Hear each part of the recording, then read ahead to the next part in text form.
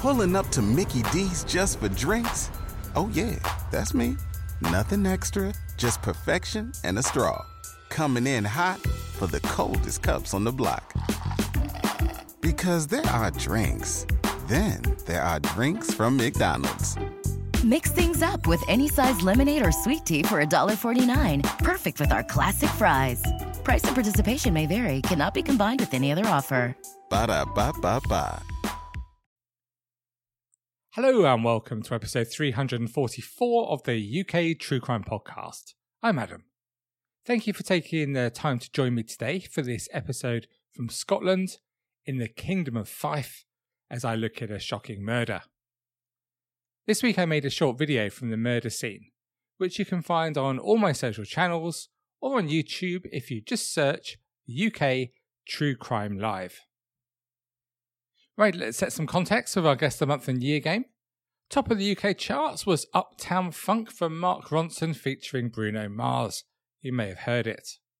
In the US at number 1 was Taylor Swift with Blank Space. Top of the album charts in Australia were those veteran rockers AC/DC with Rock or Bust. In the news this month, The Hobbit, Battle of the Five Armies, the third and final Hobbit film was released. Not really my scene, is it yours? Darren Wilson, the police officer who shot dead unarmed black teenager Michael Brown in Ferguson, Missouri, resigned. Greetings card retailer Clinton's withdrew a tongue-in-cheek Christmas card detailing 10 reasons why Santa Claus must live on a council estate after it was deemed to be offensive by some. No, it seriously was. A High Court judge ordered the winding up of Hereford United Football Club following a petition from the Inland Revenue over unpaid tax debts. And do you remember this? When CityLink's administrators announced a loss of 2,356 jobs after a deal to buy the firm fell through. And finally, in UK True Crime news, Suffolk doctor Miles Bradbury pled guilty to abusing 18 young cancer patients in his care at Addenbrooke's Hospital in Cambridge between 2009 and 2013. He was sentenced to 22 years in prison. So unlike last week when I managed to get my own Guess the Month and Year game wrong, this week I've paid extra attention. And I can assure you, it was December 2014. So close again. Maybe next week, eh? Today's story is from the Scottish city of Dunfermline, which is about 20 miles northwest of Edinburgh, just across the Firth of Forth. When we pick up the story in 2014, living in a house close to the railway station in Dunfermline was 54-year-old Carol Taggart and one of her 3 children, 30-year-old Ross, and this is the house from where she ran her successful childminding business. But then on the 22nd of December, Ross reported Carol missing to the police. He told how they'd argued and his mum had stormed out of the house and he didn't know where she was. He said it was completely out of character for Carol to do this. And he added how his mum had been suffering from periods of depression over recent years and he was worried for her safety. Ross's sister Lorraine had grown apart from her brother and at the time of Carol's disappearance they hadn't spoken for a long time. When she missed Ross's call, she was out shopping. She asked her husband to call him back and overheard what he was saying on the phone. I could hear him saying that Mum was missing. They had an argument and she stormed out of the house. It was during the night that she had left. Lorraine wasn't too concerned initially, but when she'd unsuccessfully tried to call her mum back over 10 times by the end of that day, she feared that something could be wrong. Then when Carol didn't call or make an appearance on Christmas Day, Lorraine feared the very worst. And then on that most special of days, she received a call from the police. Her mum's car had been found and inside was her phone and her purse. Lorraine was devastated and also she was suspicious of her brother Ross and how he had reacted after reporting the disappearance of their mum. Detectives asked her why she felt like this and for more about the family history, so taking a deep breath, Lorraine began to tell them. Lorraine had grown up with Carol, Ross and her biological dad Sean. Ross had a different biological father. They were an ordinary happy family who did all the things that families do and shared the ups and the downs of life together. Whereas Lorraine was particularly close to her dad, Ross and Carol too had a special relationship, and Carol could never, it seemed, see any fault at all in Ross. Maybe it was the 4 years they'd spent together before Lorraine and Sean came onto the scene. Lorraine recalled, "Ross and me used to play Barbie and Ken together out in the garden on holiday, running about, playing football, the normal brother and sister things. Even into our older years we got on very well. But Ross's behaviour began to change after his biological dad was killed in an accident. As they got older, the two children developed in different ways and became much less close. Lorraine worked hard, she did well in her exams, and she pursued her dream of a career in dancing. Ross, on the other hand, he was different. He was lazy. He expected things to come to him rather than going out to achieve them. And his mum Carol supported him, thinking it was just a stage he was going through, and the true Ross that she knew and loved would emerge. But this caused major issues in the family, and Carol and Sean argued over their approach to Ross. Eventually, the pressure grew too strong, and after 19 years together, Sean and Carol separated, and Sean moved out of their home. Sean was absolutely heartbroken that they were splitting, but after Carol had told him that Ross came for everything, including him, he really had no option as he saw it. Ross, meanwhile, was delighted with this news, as he was now, as he saw it, the man of the house, and he could manipulate Carol even further. He could get more money and everything else he wanted without having to consider Sean.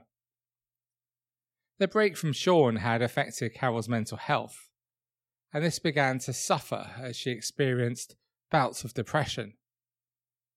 As she went through these periods, it made it even more difficult for her to stand up to Ross in any way at all, and she became yet more dependent on her son. Lorraine did her best to help her mum, making endless appointments for Carol to get the help she needed, but without success. And Carol continued to rely more and more on Ross, who of course encouraged this.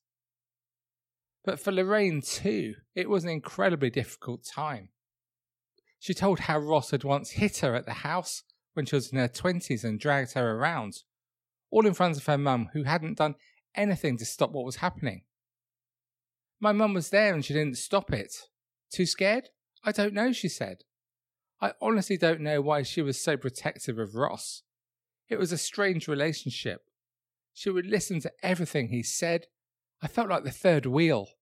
I don't get why he was the blue-eyed boy," she added.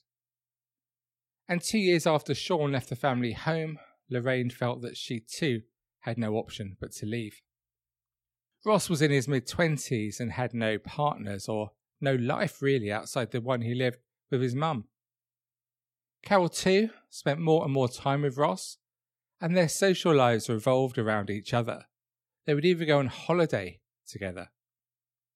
Friends and family watched helplessly as this change happened in their relationship, and as Carol grew more dependent on him, Ross dropped much of the niceness he'd shown his mum before, and he was nasty, he was cruel, snappy, and he often got angry, knowing that when he did so, Carol would then do whatever it took to make him okay again. And Carol rewarded Ross for what she saw as his loyalty and for looking after her, by changing her will and making him the main beneficiary and executor of her estate. Her will read that she would leave him the house and business in consideration of the fact that during my illness, Ross has stayed with me and supported me, and in so doing given up a large part of his freedom and activities. In August 2012, Lorraine got married, and this was the last time that she, Carol, Sean and Ross were together. But after this day, Ross isolated Carol even further, and when Lorraine had her first child in 2014, Ross didn't let Carol see her only grandchild. Her mum was, of course, the first person she texted with a picture of the baby. And when she came home from hospital, Carol had left a package on the doorstep containing 2 hand-knitted jumpers for the little one. But Carol didn't ring the doorbell, they didn't ever speak again. And Carol was stopped by Ross from ever meeting her grandson. In October 2014, 2 months before she went missing, Carol took Ross to New York for his 30th birthday, and on their return spent over £1,500 on Ross's Christmas presents. As Lorraine spoke to detectives, she said that she was desperately worried that Ross had maybe hurt Carol and she'd gone away to protect him.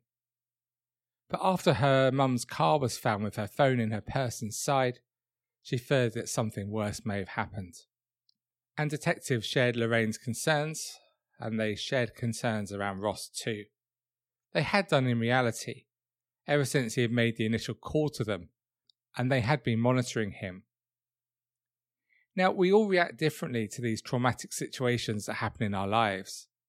But while Lorraine and Sean had stayed home upset and calling people desperately, waiting and searching for news, Ross behaved very differently when Carol was missing.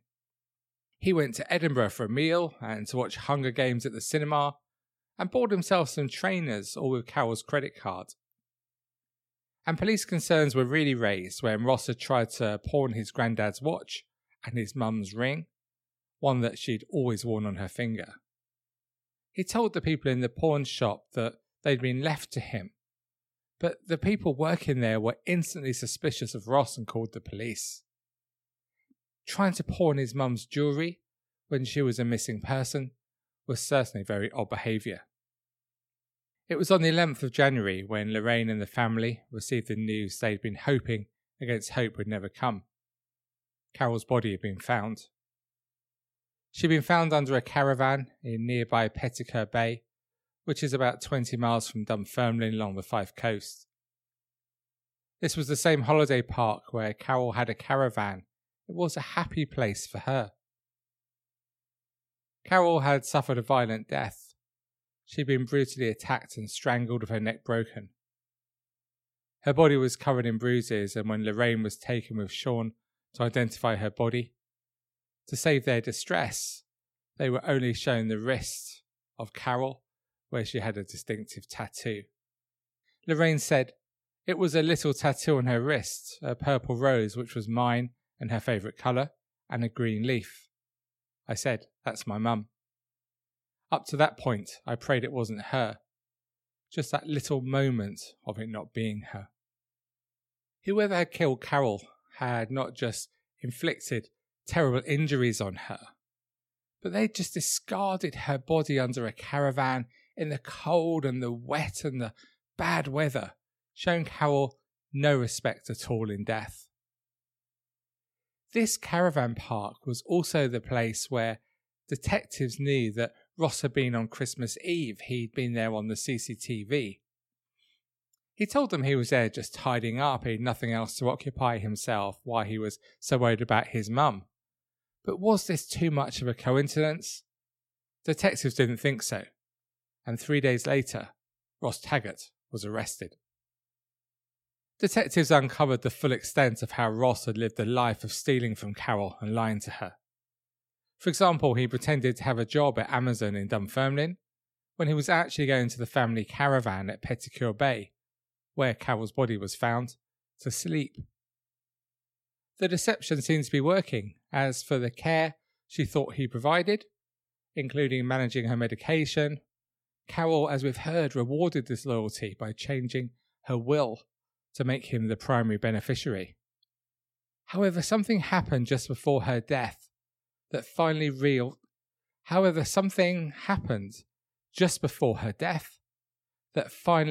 the real Ross to Carol. Around December, the December she went missing, her attitude to him suddenly changed, and she was talking about taking him out of her will, and even sent him a text saying, "You're now sponging off me." It said, "Apart from feed me, you do fuck all. You're nothing but a sponger to me, Ross."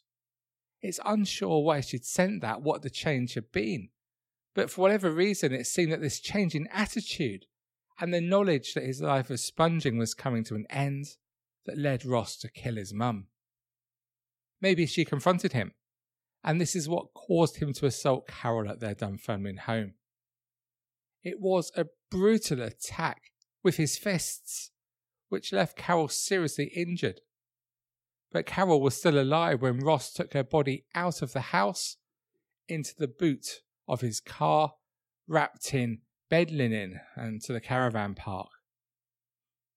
As you know, when you die, your blood clots, but at the caravan there was Carol's blood in the caravan hallway and also in the bedroom. It is likely that once in the bedroom of the caravan when he put her there, this is where Carol once again gained consciousness and where Ross finally strangled her to death. Ross was asked about Carol's blood being found at her home and at the caravan, along with signs of a clean-up effort both at her home, the caravan, and in the boot of his car. He was asked why her blood was found on one of his trainers, which had been bought for him on the birthday trip to New York, paid for, of course, by his mum. He tried to explain this by saying that his mum suffered from bad nosebleeds.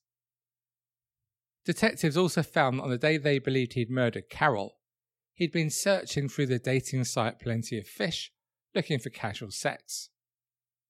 Using the sat-nav in Carol's car, detectives were able to show that after murdering Carol at the caravan site, he then drove straight to the woman's house for sex.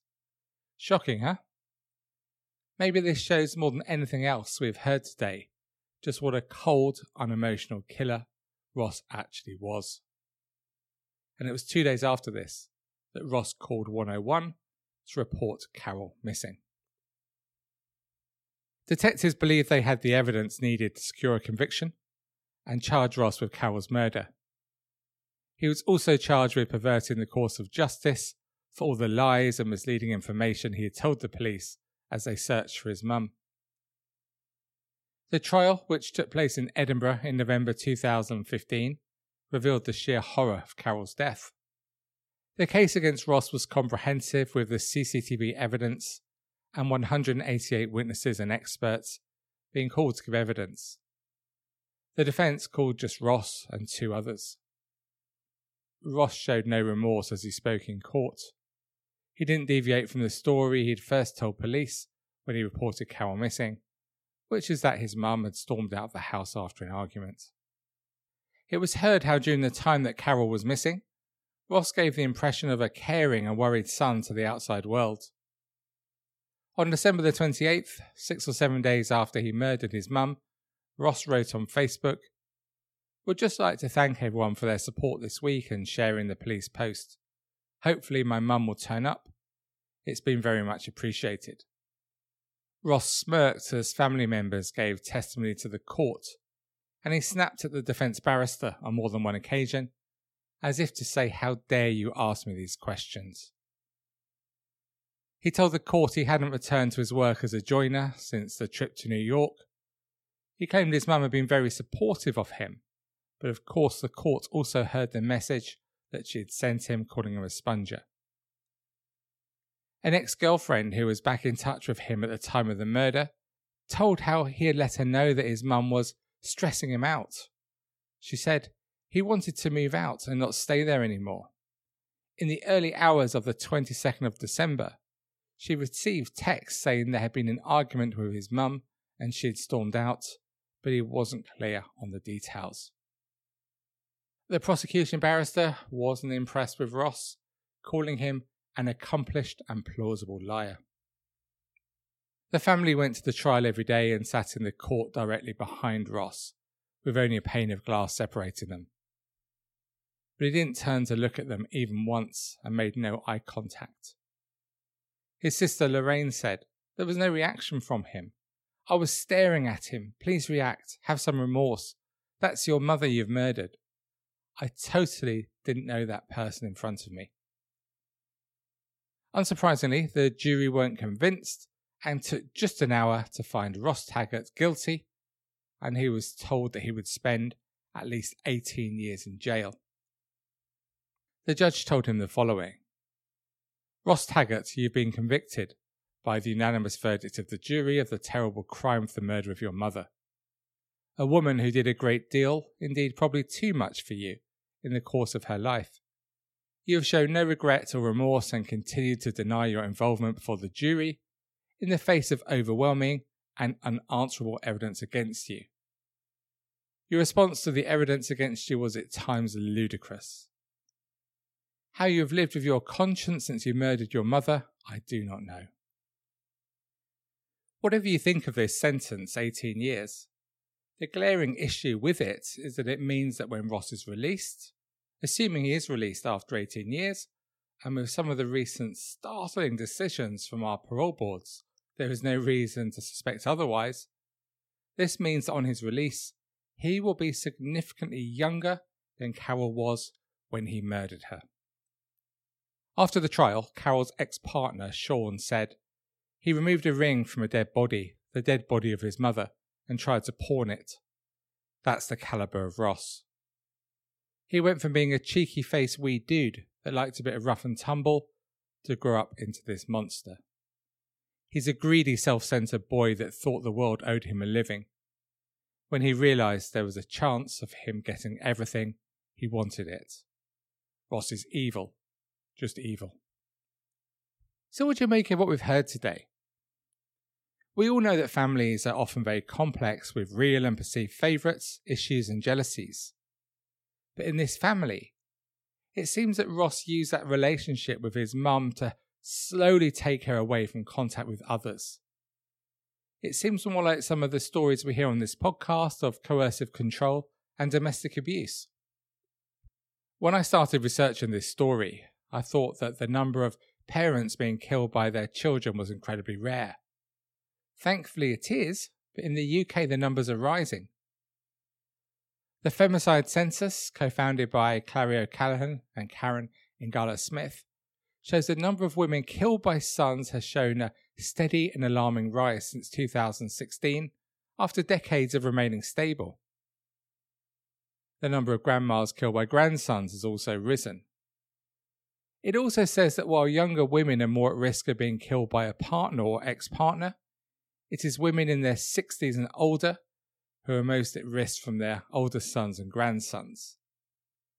In the census's 10-year report from 2009 to 2018, 8%, or 109 of the total of 1,435 women killed by men were mums killed by their sons, while 11 grandmas were killed by their grandsons over the decade.